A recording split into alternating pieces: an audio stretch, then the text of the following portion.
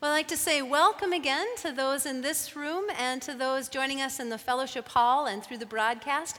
It's good for us to be able to study the Word of God together. It's incredible to me that Jesus could just finish explaining to the disciples that they were on their way to Jerusalem, where he would be handed over to his enemies and killed, and then raised to life, and that the next move would be for a mother to say, "Jesus, can you do me a favor? Can you take my sons with you?" Give them the best place in your movement. When I picture this scene, I imagine an almost amused, kind of incredulous tone in Jesus' voice. "Did you hear where I'm going? Are you sure you want the front row seats for your boys on the way to the cross?" In some ways, this selective hearing is a real compliment because James and John really believe in Jesus. They believe that the world is going to follow him, will line up behind him because Jesus is the truth, and they want to be part of it. But they aren't seeing that the road to this new kingdom is going to lead through suffering and death. But Jesus knows these two men, whom he affectionately called the Sons of Thunder, which might tell you a little bit about their character. He knows them well enough to know that they're not hearing him, and what they're asking for and what his kingdom is are two very different things. See, sometimes it's a huge blessing when the Lord doesn't give us what we think we want. And in this story, we have 2,000 years advantage on these people. We know how this works out. We know that in a few short weeks, not one of those disciples are going to want the world to think that they're in the front row seats of this movement, including the Sons of Thunder. All the disciples will scatter in the garden. Peter in the courtyard will deny even knowing Jesus. That's where this is heading. And Jesus knows this, and he told them so. But still, when the disciples hear about this request from the sons of Zebedee, they are all indignant. So let's stop here a moment.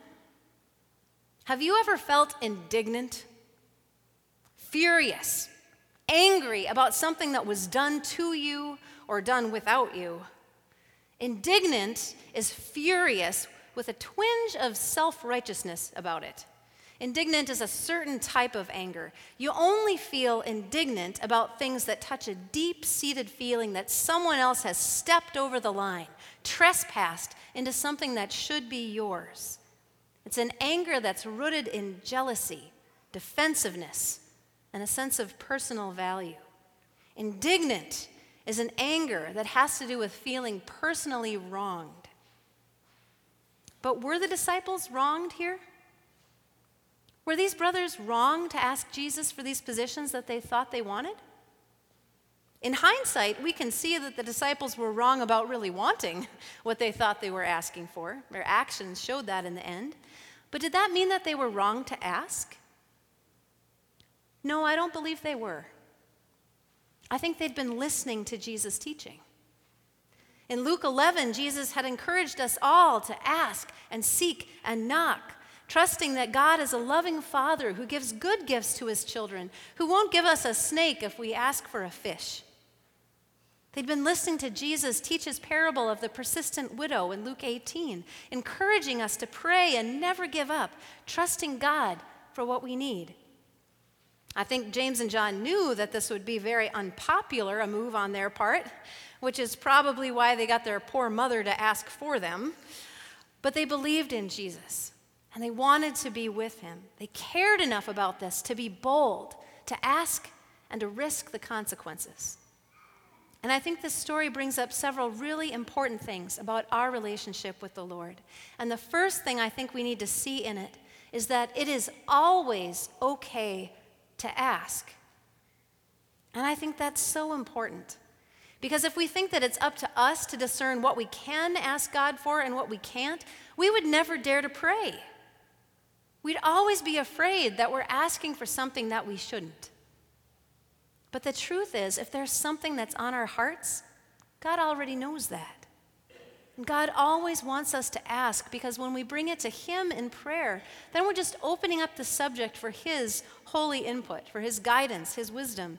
We move from just us thinking about it to inviting him into it. Asking the Lord about the things on our hearts is not like submitting a wish list to Santa Claus. It's asking the one who is Lord of our eternity for his honest response to our desires. And when we bring those things to God, we trust that he knows what we need in our situation. And doing that, we need to know that his answer might be yes, it might be no, it might be wait. And honestly, that's something I find really comforting about this story. I'm so glad. I find it so comforting that Jesus doesn't give them what they ask for because he knows it wouldn't be for their best. Now, doesn't that tell you that you can trust him? That you can trust Jesus with anything that you bring to him?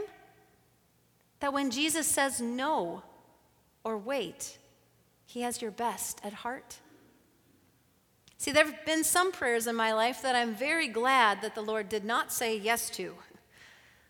But I'm never sorry that I asked, because God already knew what was on my heart, and asking for his answer helps me to remember that he's with me and that he's for me, no matter what the situation, even if the answer is no.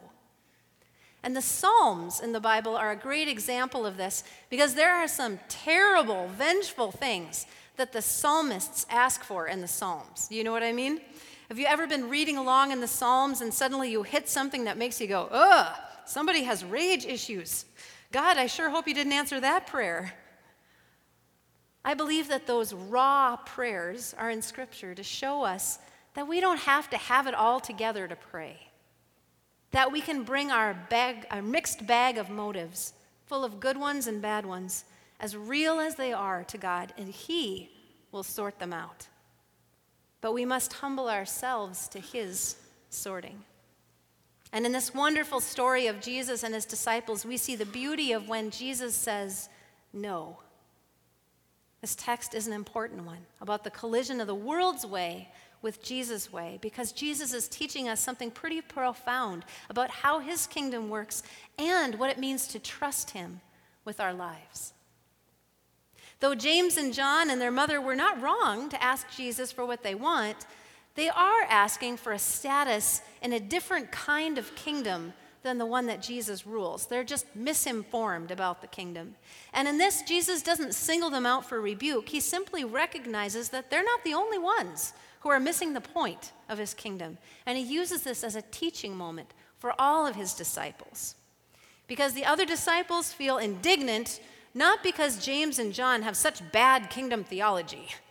They're angry that they didn't think of it first, because they all wanted what James and John thought they wanted, because they were still operating with the assumption that Jesus' kingdom was like that of the world, that the ones at the top get the perks, the ones in the middle get lost in the shuffle, and the ones at the bottom get trampled.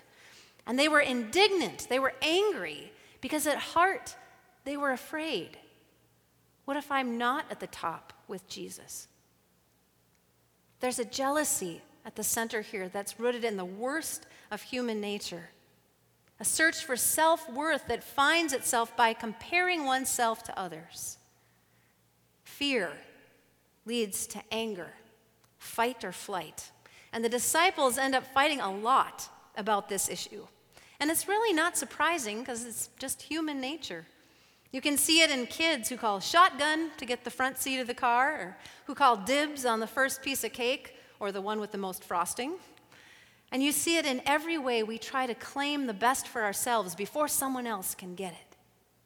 That's as old as the fall in the garden, the power grab, reaching for the apple to be like God, to make us feel a little less helpless, a little more in control.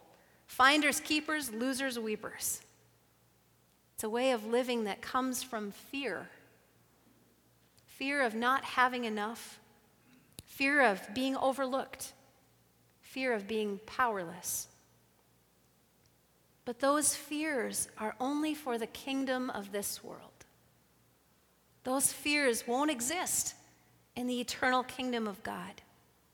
John tells us there is no fear in love. In God's eternal presence, no one is overlooked. No one is powerless, because each one of you is precious to the Lord. And when you know that, Even now, you're set free from the power grab, set free to just live in that love.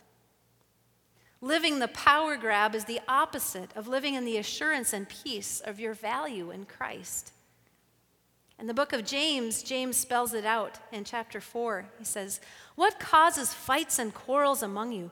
Don't they come from your desires that battle within you? You desire but do not have, so you kill. You covet, but you cannot get what you want, so you quarrel and fight. You do not have because you do not ask God.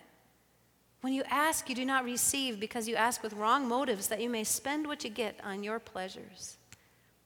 That passage from James cuts right to the heart. That the cure of the panic to be better than others or find value in what you have is to turn away from both of those sources completely and just look into the eyes of Jesus. Because the truth is, you don't need to be better than anyone. You don't need to have more than anyone. Because you are His, precious, priceless, forever. But it's no mystery that we forget that, because the opposite message is being shoved at us 24 hours a day in our culture. We need to hear these words from James. "You adulterous people, don't you know that friendship with the world means enmity against God? Therefore, anyone who chooses to be a friend of the world becomes an enemy of God." You see, the more we try to find life by fighting our way to the top of the pile of achieving, jealously comparing ourselves, trying to be better than others, we find ourselves farther and farther away from the way of Jesus, from true joy and true peace. But then James turns us back to see where that joy and peace really come from. He continues with verse 5. "Or do you think Scripture says without reason that He jealously longs for the Spirit He has caused to dwell in us?" Did you hear that? God jealously longs for the Spirit He has caused to dwell in us. Pastor Steve talked about this a little last week, that the sweetest truth where we find our deepest security is knowing that God Himself jealously longs for the Spirit that He has caused to dwell in you. Your spirit, the Spirit that dwells in you, is His greatest treasure. He wants you with Him forever. Do you know that? You, not your achievement, not your successes, not your title, you. That place in His presence that James and John were coveting, Jesus died to open it up to you and to me. But it can't be earned. It can't be achieved in power over someone else. You can't get it by dibs. It's a place granted by God the Father to everyone who will receive Jesus' sacrifice for us in humble surrender. James goes on to say in verse 6, "But He gives us more grace. That is why Scripture says, God opposes the proud but shows favor to the humble."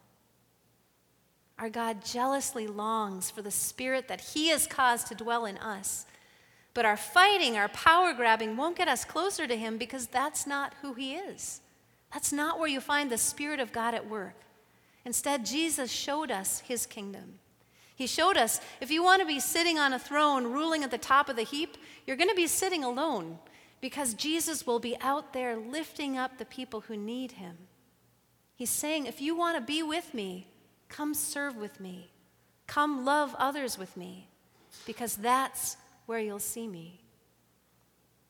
When the disciples found themselves indignant at the brazen gall of the sons of thunder asking for these positions of greatness, Jesus called them together to teach them what true greatness is in His eyes.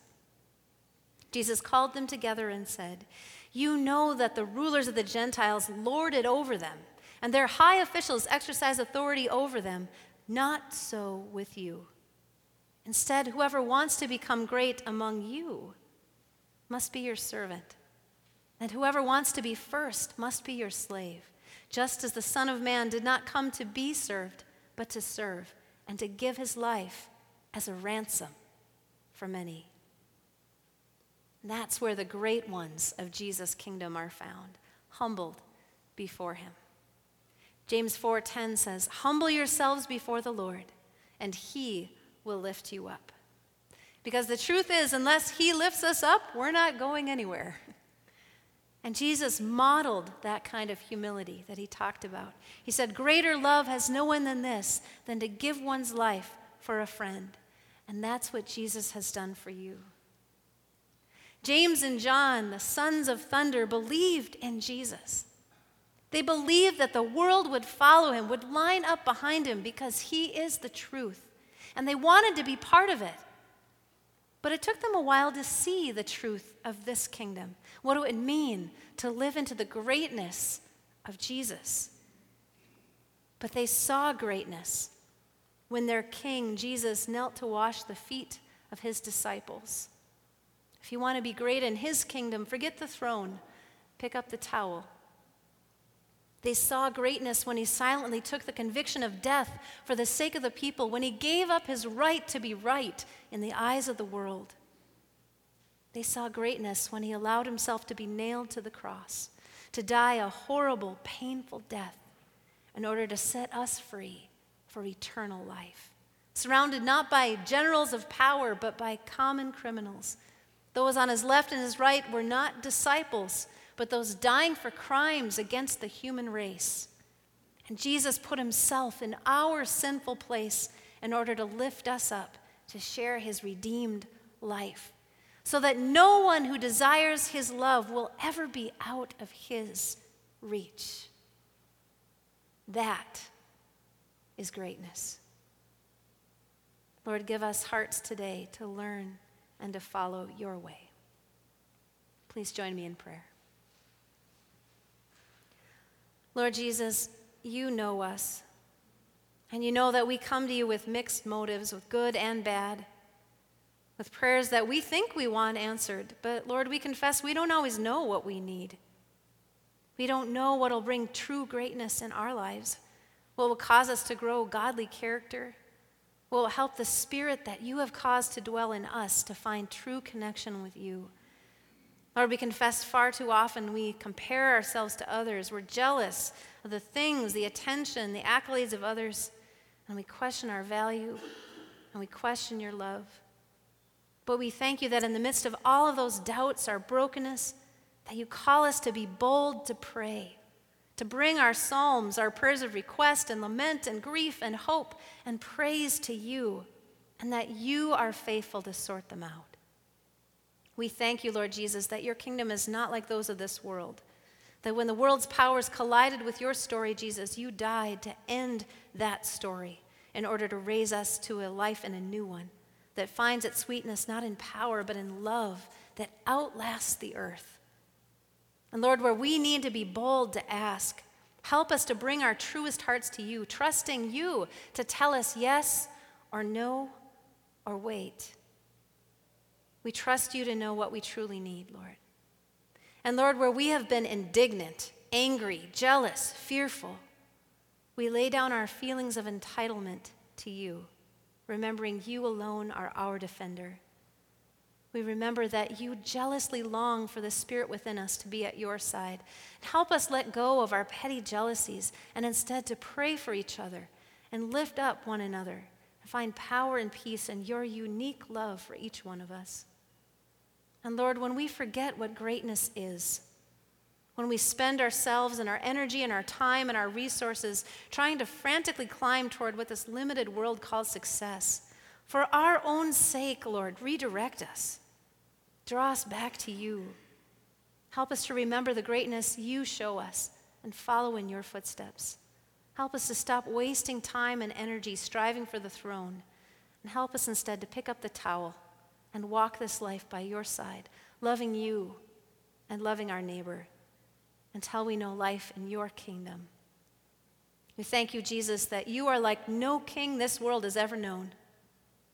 We thank you that you are our King. And cover us today by your great name. For it is in Jesus' name that we pray. Amen.